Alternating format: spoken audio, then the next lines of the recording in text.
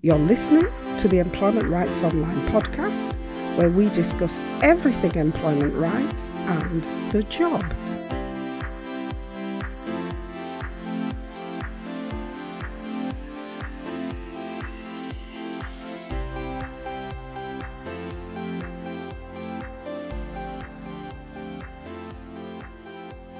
Hey everyone, I hope you are doing okay. And if you've returned to work, I hope you're able to navigate the new normal that is now our post-lockdown experience. Now, if you're a regular listener to the podcast, you'll know that we've spent the last 2 weeks looking at constructive dismissal. We've looked at how constructive dismissal is experienced by workers, and we've looked at how employers can defend against allegations of constructive dismissal, and by contrast, the actions workers must take to ensure they don't lose their right to claim constructive dismissal because they failed to take appropriate action. Now, following those 2 editions, last week, we received a question from a listener who listened to the first podcast and posed the following question. And the question said, "Hi, I was being investigated for something that happened at work, and then I was being picked on by my boss. We had an argument and I walked out because I was tired of being bullied by people at work who kept telling lies about me to the boss so I would be sacked. I spoke to my boss about this 3 months ago, but instead of doing something about it, he just let them make more allegations against me, and I keep on being investigated. It's never ending. Is there anything I can do about this? Because I feel I have lost my job through no fault of my own." So that was the question that was posed to us. Now, we've already responded to the person that sent this question, but since the question fits in with our theme of constructive dismissal, we decided to expand on the question in this week's podcast. Okay, so the first thing to note in the question is that the worker felt he had no option but to resign from his job because he was being bullied at work. And because, although he had raised the concern with his manager, he felt that nothing was being done about his concerns and the bullying was continuing. And on that basis, he felt he had no option but to resign from his job. Now, in a case such as this fits the classic constructive dismissal criteria, which is that a worker who resigns from their job because of the way their employer has behaved towards them can be considered to have been dismissed from their job because of what is called a fundamental breach of their contract of employment due to their employer's behaviour. Now, we have to remember here that contracts of employment can be both written and verbal, meaning that just because you may have never been given a written contract of employment does not mean that you don't have a contract. A tribunal will look at the circumstances surrounding your employment and will determine that an implied contract of employment exists if you've never received that contract in writing.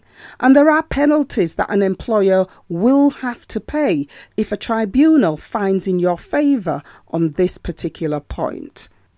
So the key point here is that because of a fundamental breach of your contract of employment due to your employer's behaviour, and you having walked out of your job because of that behaviour, then in employment law, that would be seen as a dismissal.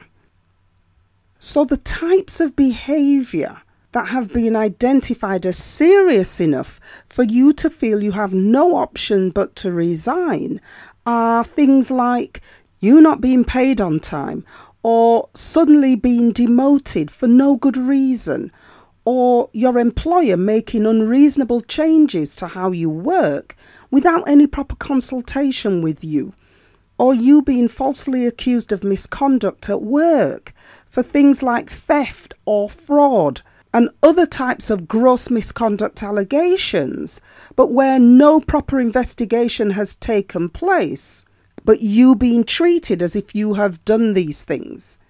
And of course, finally, you being bullied or harassed by other employees or indeed your boss. Now, one of the key things you need to note here is that employment law only allows you to claim constructive dismissal if you're a worker who is also an employee. Remember that an employee is someone who has a full contract of employment, and as such is someone who has the most employment rights of any worker. If you want more details about what those rights are, you can re-listen to episode 5 of the podcast. I'll put a link to that podcast at the bottom of the show notes where you're listening to this podcast. Just scroll down to the bottom of the show notes and click the link, and it will take you to podcast episode number 5.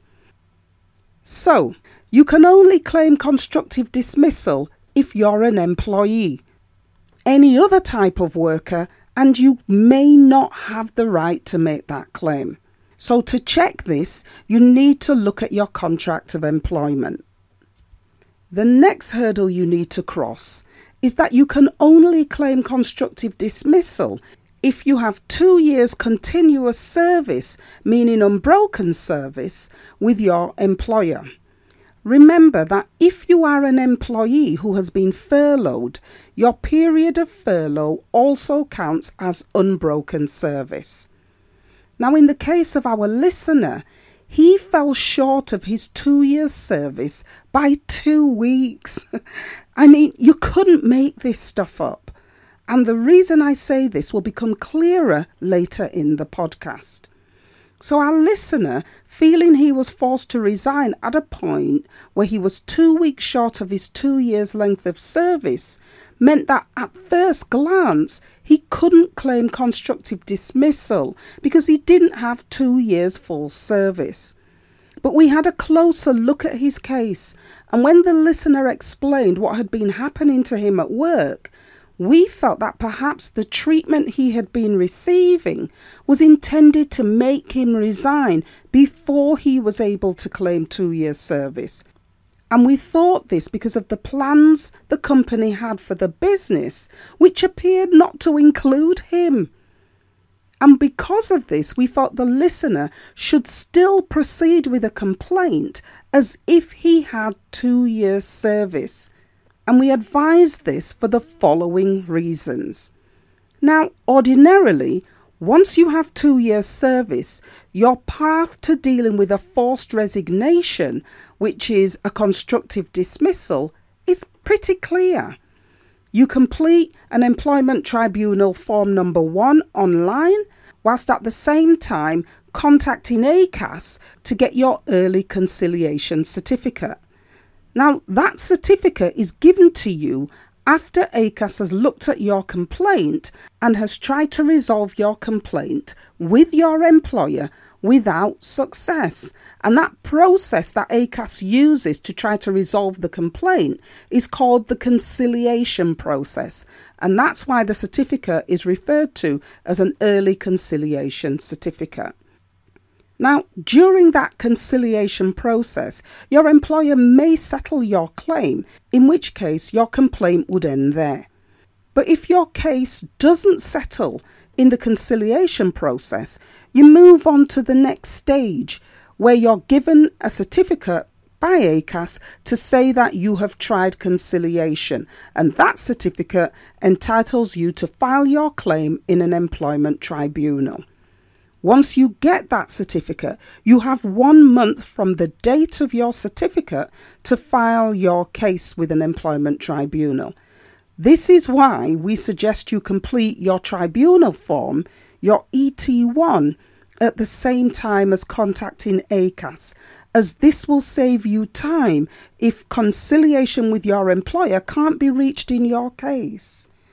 Once you lodge your case with a tribunal, your case will proceed through the normal tribunal process. However, things were not as straightforward for our listener, Because if you fall short of your 2 years service, like our listener, technically speaking, matters would end there because you would have nowhere else to go. You could put in a grievance, but without 2 years service, if your employer doesn't answer that grievance, there's pretty much nothing you can do about it. However, in our listener's case, if you fall short of 2 years service by a matter of days or a matter of 2 to 3 weeks, we would advise you to still pursue an employment tribunal case for constructive dismissal and include in your claim your belief that the conditions for your forced resignation were manufactured or set up just so you would resign before you reach the 2-year length of service period. And we advise this because under Section 86(1) of the Employment Rights Act 1996, a tribunal has the power to extend an employee's effective date of termination in special circumstances. And what this means is that a tribunal can add time onto the date when you left your job. Now, tribunals can do this in special circumstances, as I've said, and one of those special circumstances is where an employee has been dismissed without any notice. In these types of situations, a tribunal can add on the statutory minimum notice period that goes with your length of service, which in the case of our listener, wait for it, was 2 weeks. Like I said earlier, you couldn't make this stuff up. So what this meant was that our listener could still apply to a tribunal for constructive dismissal and leave it up to the tribunal to use Rule 86(1) to extend his length of service if the tribunal believed that his treatment was manufactured to make him resign before his 2-year length of service was complete. And in any case, the tribunal could just decide to do that because of the nature of the way our listener lost his job. And if the tribunal was in agreement with those circumstances, our listener would be entitled to claim constructive dismissal. So I guess the moral of this particular episode is that if this episode speaks to an experience that you've had, don't be quick to throw in the towel and give up on your claim for constructive dismissal. Instead, just do a quick check of the dates of your length of service and then review what's been happening to you at work. And only when you've done these 2 things should you make a judgment as to whether you think your treatment may have been deliberate to force you to resign as a way to frustrate your opportunity to gain your full employment rights after 2 years' service. And that's it for this week. I hope you're able to get something out of this week's episode, and we'll be back next week where we'll be dealing with everything employment rights and the job. Have a great week. Bye for now.